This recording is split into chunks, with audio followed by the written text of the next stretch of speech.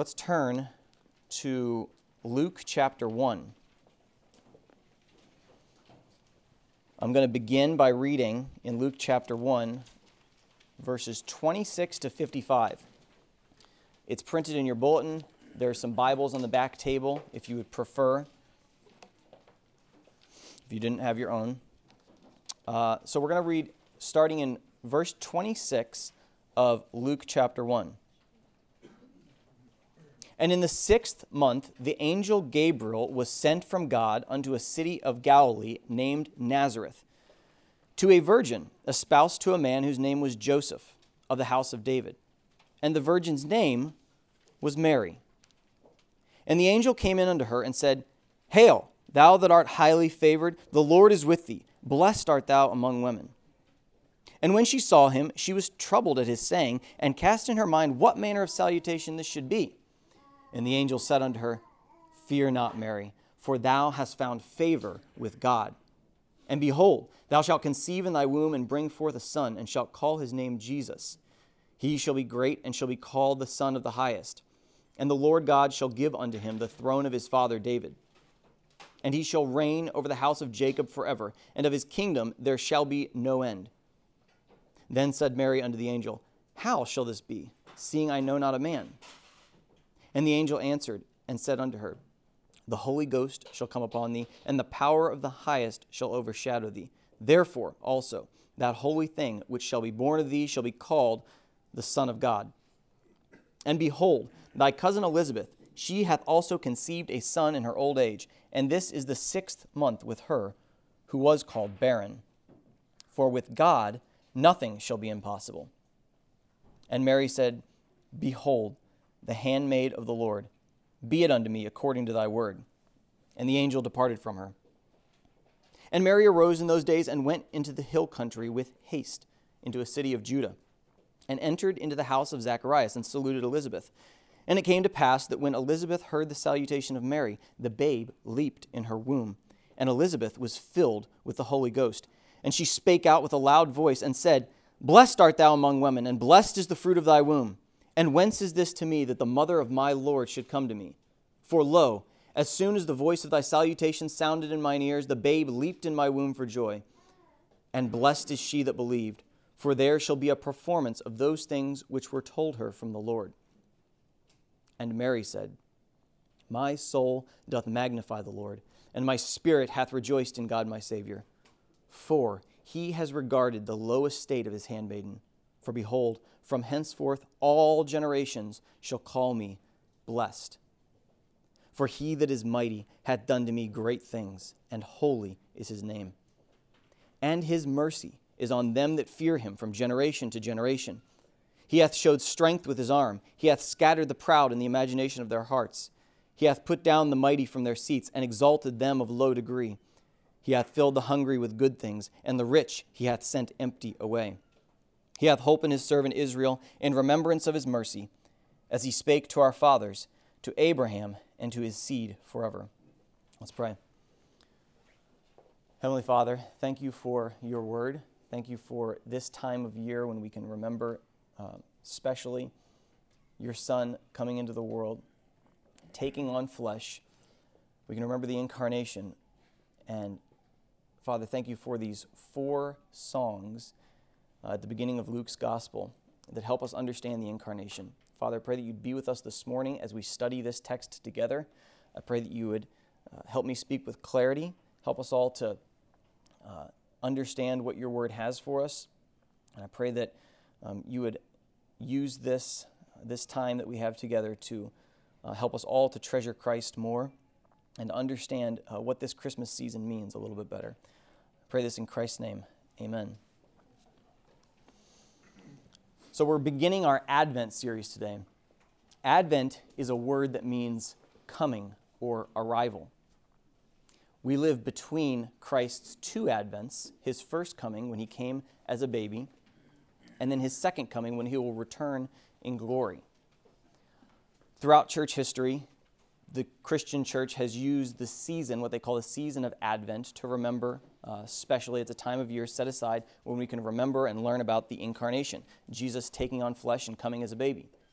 Luke's gospel is special in that the gospel begins with a narrative account of Jesus' birth, and in that narrative account we find 4 songs. You can think of them almost as New Testament psalms. They're early hymns, but these 4 songs have different names that they've traditionally been called. The first one we encounter is Mary's song, and that's what we'll be talking about this morning. That's traditionally called the Magnificat. Magnificat is the Latin word for magnifies, which is one of the first words in the song. The song formally starts in verse 46, where Mary says, "My soul doth magnify the Lord." So it's called the Magnificat. Next week we'll talk about Zechariah' song, which is called the Benedictus. And then the week after that we'll learn about the angel's song, which is again traditionally called the Gloria in Excelsis. And then finally we'll hear about Simeon's song, which is traditionally called the Nunc Dimittis. But we're going to look at Mary's song this morning. But in order to really understand the song, I want us to walk through the narrative together. I want us to learn something about the events that led up to this song. And then I want us to look at the texts in the Old Testament that give this song and the events meaning. I want to look at Mary herself and observe some things about her reaction. I think through this study, through the next however 30 to 40 minutes that we'll be talking, I think we'll see that the birth of Jesus, from beginning to end in the Bible and in history, is the most significant event we can talk about. It is the fulcrum that divides the world. Even our timekeeping is BC, before Christ, or AD, Anno Domini, the year of the Lord. But this birth, this incarnation, is the most significant event in world history. I think we'll learn that. I think we'll see that. I think we're also going to learn some things about how we can approach Christmas, how we can approach Christ's incarnation like Mary did, which is in humble submission to God's word. So let's dig into the narrative here. Let's start in verse 26. We're told that an angel named Gabriel was sent from God into a city of Galilee named Nazareth. Nazareth was a very small town. Estimates are in the first century it was maybe 200 to 400 people. This is a small backwoods country town. And Gabriel sent with this message to a virgin named Mary. We don't know a lot about Mary. We know she's engaged. It says espoused or engaged to a man named Joseph, who is of the house of David. But she's confronted with this very strange greeting. Gabriel says here in verse 28, "Hail, thou that art highly favored, the Lord is with thee. Blessed art thou among women." That's a very strange greeting, and Mary is troubled. Verse 29 says, when she saw him, she was troubled at his saying. I don't know about you, but I've always, in my mind, when I think about this event, I go back to Sunday school books and I see Mary in some sort of a little room doing some sort of a task, and I see a bright, glowing angel with wings sort of appearing there. And that's generally what I've seen depicted in movies and TV shows. But if you look and slow down and carefully look at the text, it's very interesting what it says. Verse 29 says, "When she saw him, she was troubled, not at his appearance, but at his saying." She was troubled at his saying. This isn't hard to figure out why. There's not a deep theological reason as to why she was troubled. If someone were to approach you out of the blue and say, "Hail, thou that art highly favored, the Lord is with thee. Blessed art thou among women," that's a strange thing. And so she was troubled. But just as you can almost imagine her turning away from this stranger, as if to run, what does Gabriel say in verse 30? He says, "Fear not, Mary." Well, imagine that. Imagine if you'd been confronted with this stranger, this person you didn't know, who said something very odd, this strange greeting, talking about how the Lord favors you, and then he uses your name. Well, now that Gabriel's got her attention, he delivers the message that God sent him to deliver. He says, "Behold, thou shalt conceive in thy womb and bring forth a son, and shalt call his name Jesus. He shall be great, and shall be called the Son of the Highest. And the Lord God shall give unto him the throne of his father David. And he shall reign over the house of Jacob forever. And of his kingdom there shall be no end." Sometimes this dramatic language can be easy to gloss over. There's a lot of things here. We might read it, depending on what version or what edition of the Bible you have, you might see some notes or some cross-references, and you think, okay, there's a lot going on here. This angel's message must mean something. But it can be easy to gloss over, at least for me, because it is poetic, it is dramatic language. But let's slow down and look at some things that the angel says. What does he say that this son will be? It says he'll be called the Son of the Highest. It says, the Lord God shall give unto him the throne of his father David. So there's a royal aspect to this pronouncement. And then it says he'll reign over the house of Jacob, Israel, forever.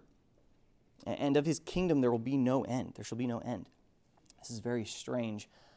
But how do we see this backwoods Jewish girl respond to this pronouncement? What does she say? Verse 34, she said, then said Mary unto the angel, how shall this be? How shall this be? She doesn't say, how will I know this is to be true? She doesn't say, how do I know this will actually happen? She says, how shall this happen? Some translations have it, how will this happen? See, Mary's response to the word of the Lord from the angel is belief. She believes. Now, she has a question, no doubt. That's the very first thing that she does here. She asks this question. She says, how shall this be, seeing I know not a man? She's inquisitive about how this will happen, but she believes it will, in fact, happen. And, sometimes I think we, or at least I, are under the impression that questions come from a place of doubt. But that's not the biblical, that's not what the Bible says. In fact, if you study how people encounter God throughout the Bible, you'll find that it's often accompanied with questions. These questions don't have to come from a place of doubt. They come from a place of faith. So when you have questions, ask. It's okay to ask hard questions of the text. Ask in reading. Ask in prayer. Ask other believers. But ask as Mary did in faith. James 1:6. Ask in faith, nothing wavering. So Gabriel answers. Gabriel answers her question and explains how this will be. She has not known a man. She's not had physical relations with a man. So how will this be? Verse 35, Gabriel says, the Holy Ghost shall come upon thee, and the power of the highest shall overshadow thee. Therefore also, that holy thing which shall be born of thee shall be called the Son of God. This is the conception by the Holy Ghost. It's something that Christians have confessed since the earliest days because of this teaching. Jesus was conceived by the Holy Ghost. It's in the Apostles' Creed, one of the earliest known statements. We read our statement of faith. The Apostles' Creed is one of the earliest statements of faith. Gabriel explains. He answers Mary's honest question. But then he delivers another shocking piece of news. Verse 36, and behold, thy cousin Elizabeth, she hath also conceived a son in her old age. And this is the 6th month with her who was called barren. For with God nothing shall be impossible. We'll probably learn more about this next week, but I'll give you a brief background. Elizabeth was Mary's cousin. She's the mother of John the Baptist. And she also had a miraculous child because she was old and she had been barren her whole life. She's unable to have children her whole life. But Mary, who certainly knows this about her cousin, would have been very surprised to hear this from the angel. That her cousin, and I want us to slow down a little bit. We have a lot of ground to cover today, but Elizabeth, it says, behold, thy cousin Elizabeth, it says, this is the 6th month with her who was called barren.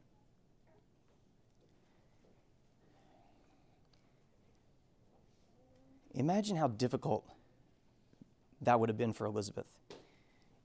Elizabeth the barren. To be defined by this situation that she had. Elizabeth, earlier in chapter 1, she calls her inability to have children her reproach. She refers to it as my reproach. She was certainly the family member that everyone knew could not have children. And so when Mary hears that Elizabeth is with child, this would have been very shocking news. But after all this, the strange greeting this royal proclamation about the throne of David, the promise of the virgin birth as to Mary, and then this news of Elizabeth. How does Mary respond? Verse 38, and Mary said, behold, the handmaid of the Lord. Be it unto me according to thy word. She received the word of the angel as the word of God, and she submitted herself to it. If there's one character trait of Mary's that shines through in this passage, it's that she submits herself to God's word. Elizabeth will say later in verse 45, blessed is she that believed. Mary believed. That's the character trait that I think that shines through most clearly of Mary's, is that she believed. She was not a doubting woman. She believed. So let's skip forward to her visit with Elizabeth. It says she arose with haste and went to the hill country of Judah, into a city of Judah. Imagine as she's approaching Elizabeth's home there in the hill country. Again, she's heard these words from the angel, and we're told that she did believe. She believed.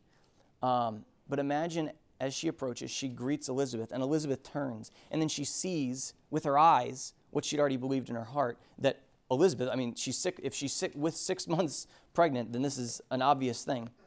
Imagine her faith becoming sight and how that would have confirmed her faith. And then think about this. What does Elizabeth do? Elizabeth turns around and says she was filled with the Holy Ghost. And in verse 42, she spake out with a loud voice and said, blessed art thou among women, and blessed is the fruit of thy womb. And whence is this to me that the mother of my Lord should come to me? So again, put yourself in Mary's spot.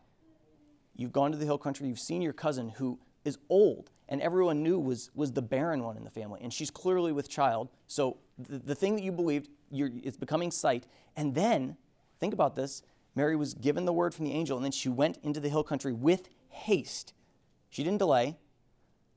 The hill country is a broad region, but it's thought that from Nazareth to somewhere in the hill country is around 80 to 100 miles.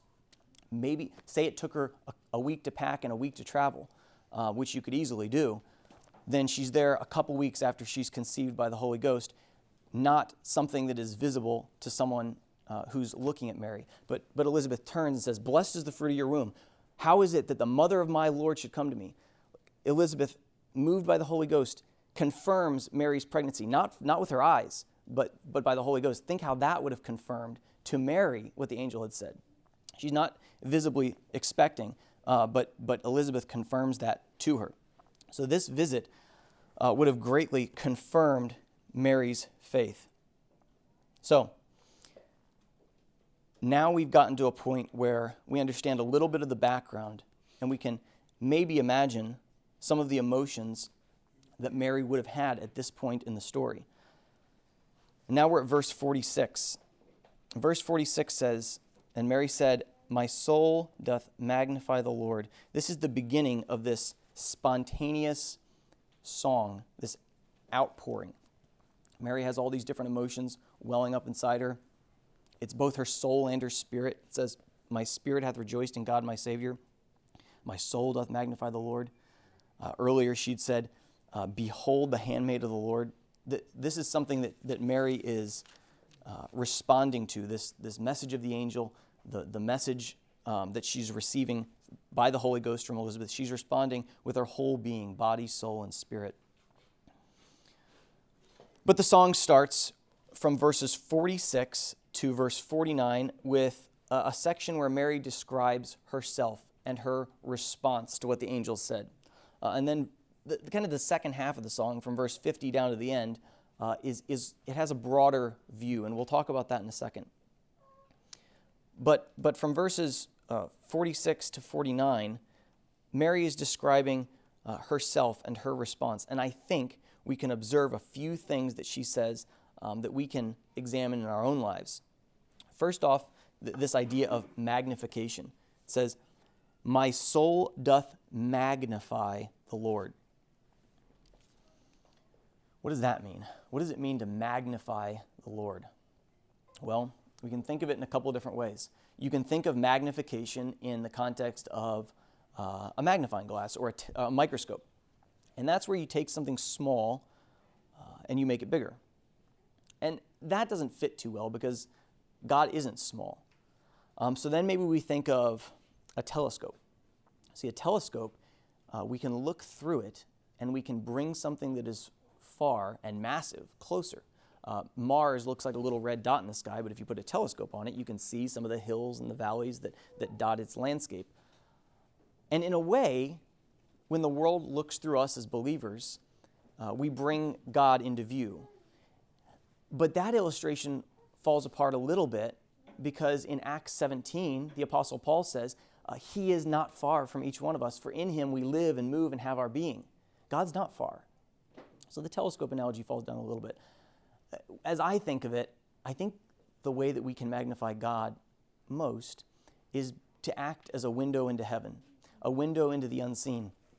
And what does that mean? Well, it means that when people look at us and look through us, they can see a little bit of the unseen reality. Maybe they can glimpse God as he is for the first time. And Mary certainly does that. If we are cracked and cloudy lenses through which people can see God, imagine Mary. Christ, the author of the Hebrews tells us, is the image of God, the express image of God. And it was through Mary that the express image of God came into the world. So if we can be windows into heaven, if we can be these images that God has created, he's created us in his image, and if people can see a little bit of God through us, Mary brought the express image of God into the world in the baby Jesus. She magnifies the Lord. But also I want to examine her humility. What has she already called herself in verse 38? She said, "Behold, the handmaid of the Lord. I'm the servant of the Lord." Some translations have the slave of the Lord because the word here is literally translated slave. She sees herself as a slave. She sees herself in her, what she calls her low estate. She's humble. She realizes that this is not an honor that she deserves. This is an honor that God has bestowed upon her. She does not deserve blessing. She has been blessed. Mary wasn't writing a treatise on psychology, so I don't want to make too much of the terms soul and spirit, but at the very least we can see that her whole being is submitted to and worshiping God, both her soul and her spirit. Mary, like all human beings, needed a Savior. She says, "My spirit hath rejoiced in God, my Savior." Mary is a humble person. She approaches Christmas. She approaches the incarnation. Incarnation, what does that mean? You think of a carnivore. Okay, that the word, the root word there is the same. It's flesh. Carnivore eats flesh. Incarnation is when God took on flesh. He took on a fleshly form. And this is what she approaches. She approaches this incarnation, the idea of God becoming flesh, in great humility. And that's how we should approach. We can magnify God like Mary did. We can do that by being humble like she was. And I think we see her humility most clearly in this next aspect. So I want to look at the word blessed. Mary is called blessed 4 times in this passage. It's one of the words that keeps coming up. The angel calls her blessed in verse 28. Elizabeth calls her blessed twice. And then Mary calls herself blessed here. She says here, "From henceforth," verse 48, "from henceforth all generations shall call me blessed." Now, because of false teachings that some of us have heard or been exposed to from churches like the Roman Catholic Church, there can be an overreaction on the part of the Protestant church. And we might not talk about or think about or meditate on what God did through Mary as much as we ought to. Because what does the word say? The word says she was blessed among women. Out of all the women on the earth, out of all the women in history, God chose Mary to bestow special blessing on.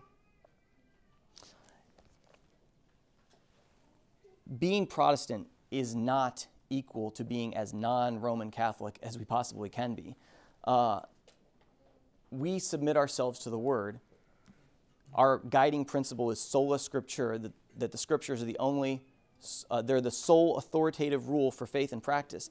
And when the scripture says that all generations will call her blessed, that includes our generation. Here's something to consider. Elizabeth says, blessed is the fruit of thy womb, verse 42. Blessed is the fruit of thy womb. Jesus is the fruit of Mary's womb. Jesus has two natures. He is one person, but he has two natures. He has a truly divine nature, he's truly God, and he has a truly human nature, he's truly man. His truly divine nature comes from the Father. His truly human nature comes from Mary. What does that mean? Well, at the most basic level, I think it means Jesus looked a lot like Mary. Have you ever thought about that? Like, I have children, and they look a little bit like me, a little bit like Megan, but Jesus didn't have a human father. He had a human mother. Jesus probably looks just like Mary. They probably have the same smile, the same laugh, maybe the same eyes. And at the risk of sounding sentimental, consider this. Mary's face was probably the first thing that his human eyes saw. Mary's voice, probably the first sound that entered his human ears. Her heartbeat actually probably would have been the first sound his ears heard in the womb. The warmth of her touch in the cold stable, the first touch his skin felt. God blessed his servant Mary and gave her one of the most important tasks given to any person, man or woman, in human history. But why was Mary blessed? She was blessed. This is the blessing, that she got to participate in this way. But why was she blessed? And you know that Jesus answers this question, why was Mary blessed? Because it came up during one of his teachings. In Luke 11, Luke chapter 11, verses 27 and 28 says this, and it came to pass, as he spake these things, he's teaching, as he spake these things, a certain woman of the company lifted up her voice and said unto him, blessed is the womb that bare thee. This woman says, blessed is the womb that bare thee. She sees Jesus is the Son of God, and she says, well, the womb that bore you must have been blessed. And he says, in verse 28, yea, rather, blessed are they that hear the word of God and keep it. See, Jesus doesn't say, no, Mary wasn't blessed. He doesn't say that. He says, yea, she was blessed, but he redirects this woman's attention from Mary to the word. He says, yea, rather, blessed are they that hear the word of God and keep it. Mary was blessed because she heard the word of God and she kept it. She heard the word of God from the angel and she kept it. And as we're going to see right now, she heard the word of God in the Old Testament and she kept it and she understood it. And this leads to the second portion of Mary's song, starting in verse 50. We're going to be moving a little bit here throughout the Bible. I think Rob thought I was kidding when I said my text this morning is Genesis to Revelation, but that's what's going to happen. So this second half of the song deals with much broader topics. It's how God has dealt with people in human history. I think it's at this point we can ask with the famous song, Mary, did you know? What did Mary know? We have the benefit of sitting here and cross-referencing our Bible, and we can look at commentaries and different things, and we can draw all kinds of conclusions about what we think the angel's words mean. But what did Mary know? Could she do that? Did she have that luxury? What did she know? How did she interpret? We're told that she believed, but what exactly did she believe? What is it that she believed? And we're going to look at some of these Old Testament prophecies and teachings to see what exactly it was that she believed. Let's turn to Genesis 3:11. Genesis 3:11. We're going to begin in the Garden of Eden. God created man in a state of innocence.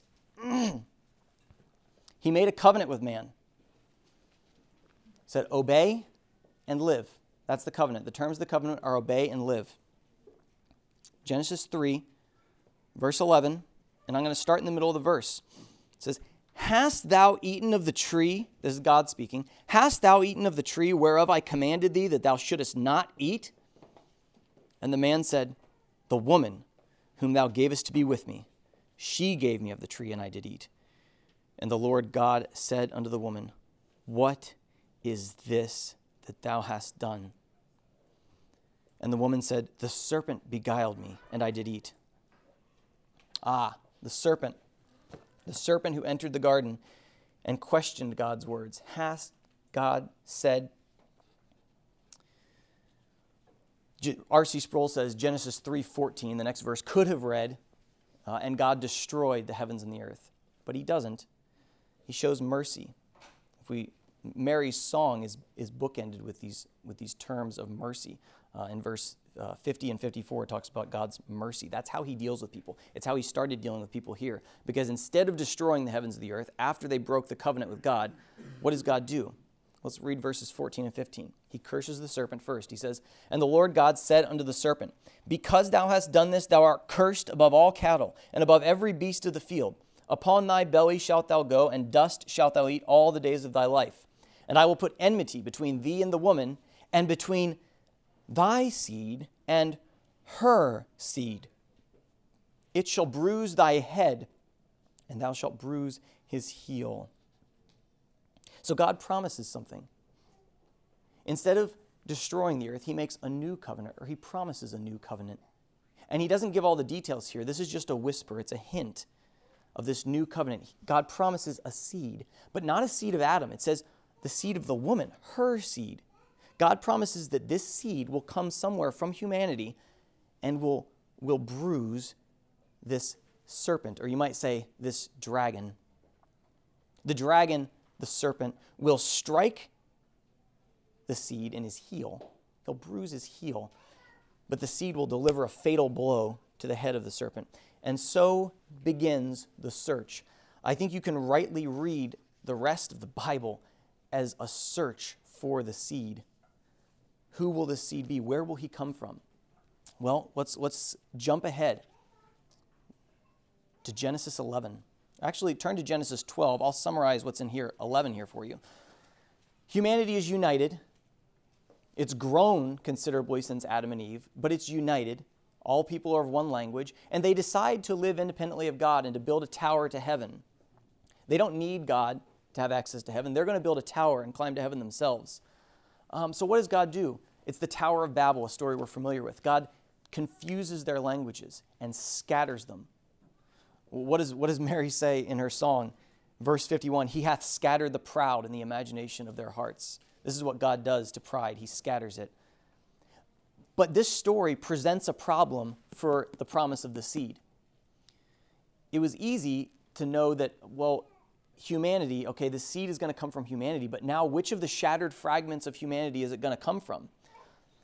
So the very next chapter, God answers that. He shatters humanity in one chapter, but then he promises that he's going to bring it back together again in the next chapter. Genesis 12, verses 1 through 3. "Now the Lord had said unto Abram, Get thee out of thy country, and from thy kindred, and from thy father's house, unto a land that I will show thee. And I will make of thee a great nation, and I will bless thee, and make thy name great, and thou shalt be a blessing. And I will bless them that bless thee, and curse him that curseth thee.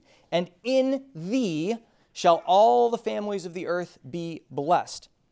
And if we didn't get it, if we didn't get that the seed was going to come from Abraham's family, this is going to be the family where all the people of the earth are blessed, he makes it very clear in Genesis 3:15, where he says that the promise is to you and to your seed forever.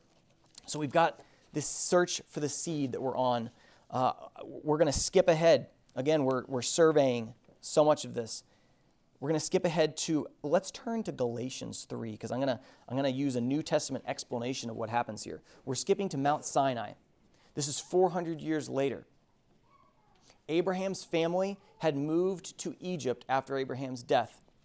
They'd moved into Egypt to escape famine, but they remained distinct within the land of Egypt because the Egyptians, to put it simply, hated them. They were made slaves. The Egyptians hated the Israelites. They were a distinct entity. Well, God, as many of us know in the story of the Exodus, he uses his servant Moses to lead this lowly man, to lead the Israelites out of Egypt, which is wonderful, but presents a problem for the promise of the seed. Because if the Israelites are now out in the sea of nations, they're no longer just a hated minority in Egypt, but they're out in the sea of nations. What is going to prevent them from getting diluted by the nations? What is going to prevent them from just getting lost in the sea of nations? And then we won't know where the seed is coming from. We won't know from which family in the earth this seed will arise. And so what happens? Well, on Mount Sinai, God gives his people a law. The Israelites couldn't worship the way the other nations worshiped. They couldn't touch what the other nations touched. They couldn't eat what the other nations ate. And have you ever read through your Old Testament, maybe early in a Bible reading plan, and you read through some of these laws, these purity laws and these ceremonial cleanliness laws, and wondered, why do these exist? Well, if you think about it, these laws make it next to impossible for the Israelites to live with anyone else.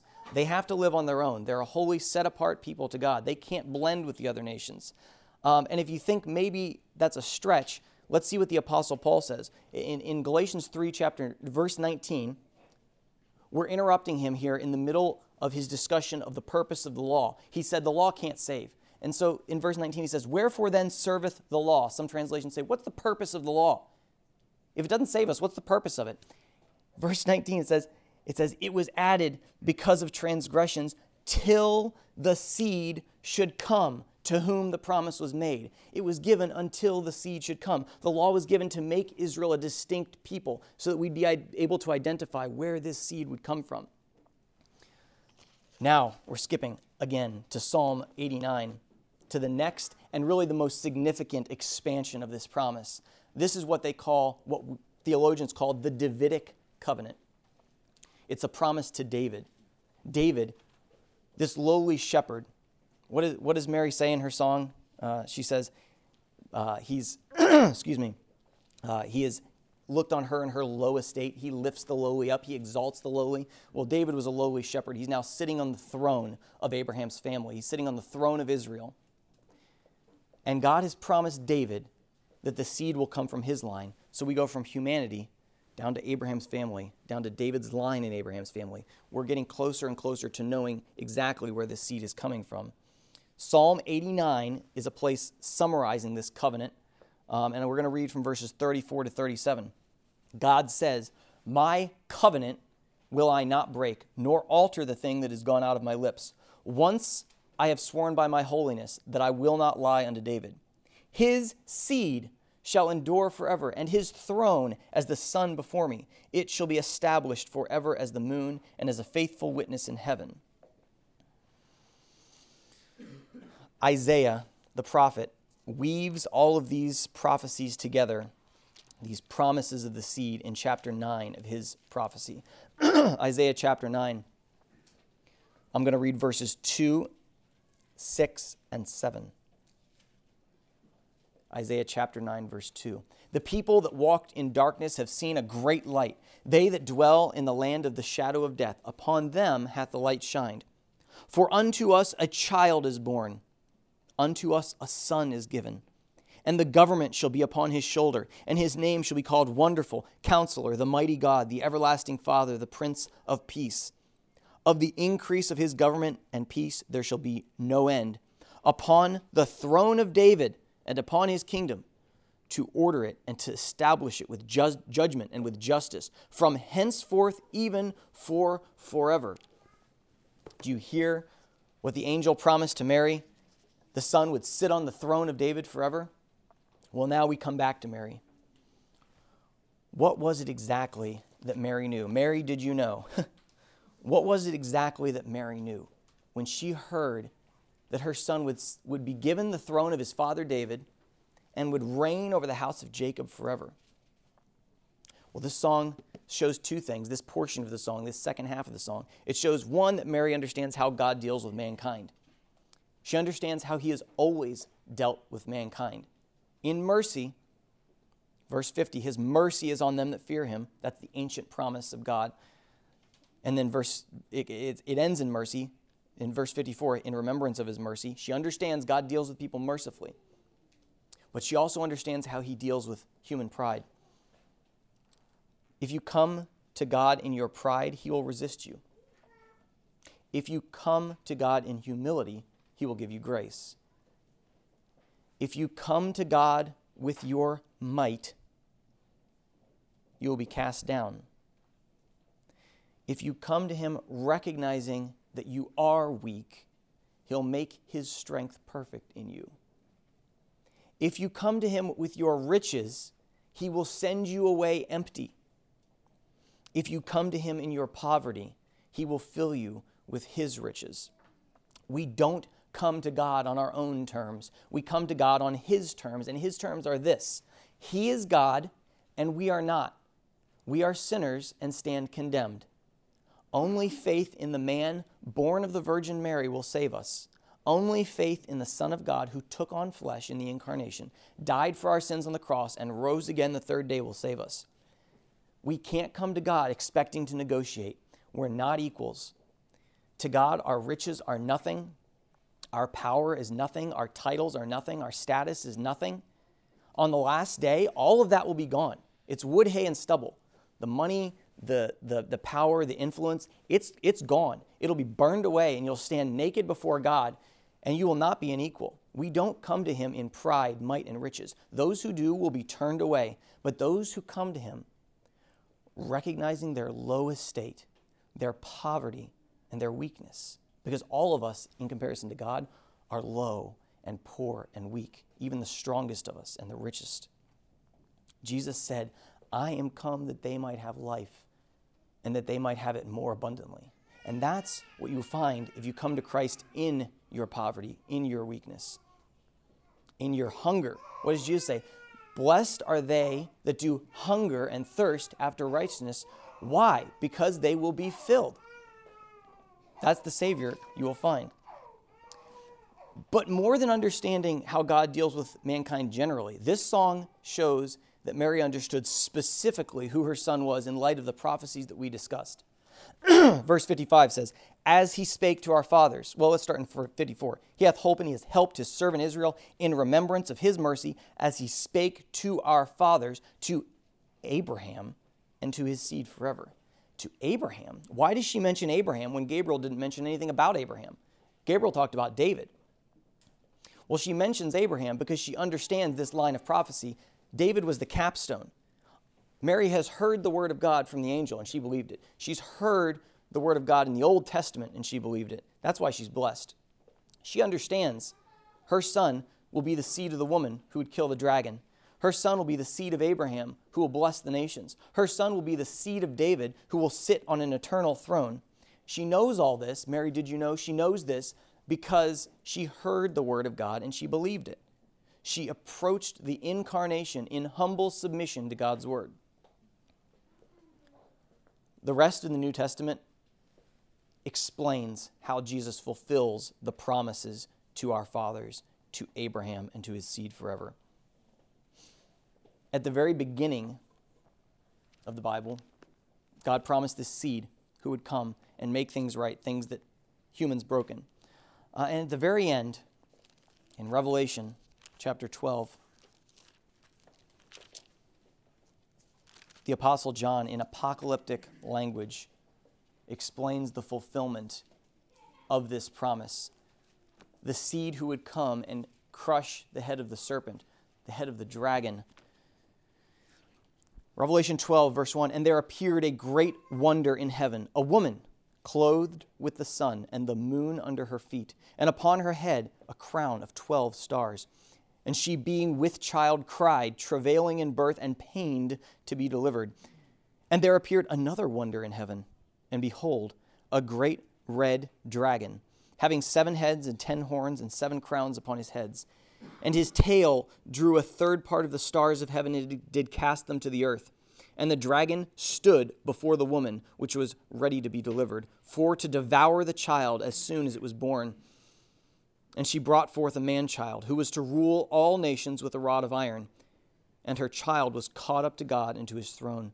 And the woman fled into the wilderness, where she hath a place prepared of God, that they should feed her there 1,260 days. And there was war in heaven. Michael and his angels fought against the dragon, and the dragon fought and his angels, and prevailed not, neither was their place found any more in heaven. And the great dragon was cast out, that old serpent, called the devil and Satan, which deceiveth the whole world. He was cast out into the earth, and his angels were cast out with him. And I heard a voice saying in heaven, now is come salvation and strength, and the kingdom of our God, and the power of his Christ. For the accuser of our brethren is cast down, which accused them before our God day and night. And they overcame him by the blood of the Lamb and by the word of their testimony, and they loved not their lives unto the death. Therefore rejoice, ye heavens, and ye that dwell in them. Did Mary understand everything? Did she understand everything that was going to come? Did she see the cross? Did she see the cross? I don't know. She would soon enough. But for now, it was enough for her to know that this baby who was going to come was the fulfillment of everything. From beginning to the end that wasn't even written yet, he was coming to fulfill it. He was going to be the seed who would crush the dragon. He would be the seed of Abraham, through whom all the nations would be blessed. He was going to be the seed of David who would sit on the eternal throne. He was here, the holy seed, and that's what Mary knew. I want to close by reading the words of a hymn that we're going to sing in a moment.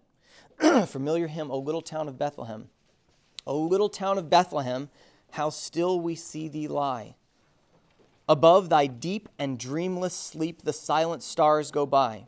Yet in thy dark streets shineth the everlasting light. The hopes and fears of all the years are met in thee tonight. The hope of all the years was born in Bethlehem that night. May we approach this Christmas like Mary in humble submission to God's word. Let us interpret the incarnation and Christmas through his word. May we believe it. Let's pray. Heavenly Father, thank you for your word. Thank you for your servant Mary and the example that you gave us in her of humility, submission to your word. Father, I pray that we would each have the blessing that Mary had, the blessing that comes from being one who hears the word of God and keeps it. Father, I pray that you would use this Christmas season to help us learn more and more about your Son. I pray that you'd bless the rest of our Advent series as we study these songs, these psalms in the New Testament that teach us the significance of Jesus coming into the world. Thank you for sending him. Thank you for showing mercy on us. Father, I pray that each and every one of us would approach your throne in humility and find you to be an all-satisfying Savior. In Christ's name I pray, amen.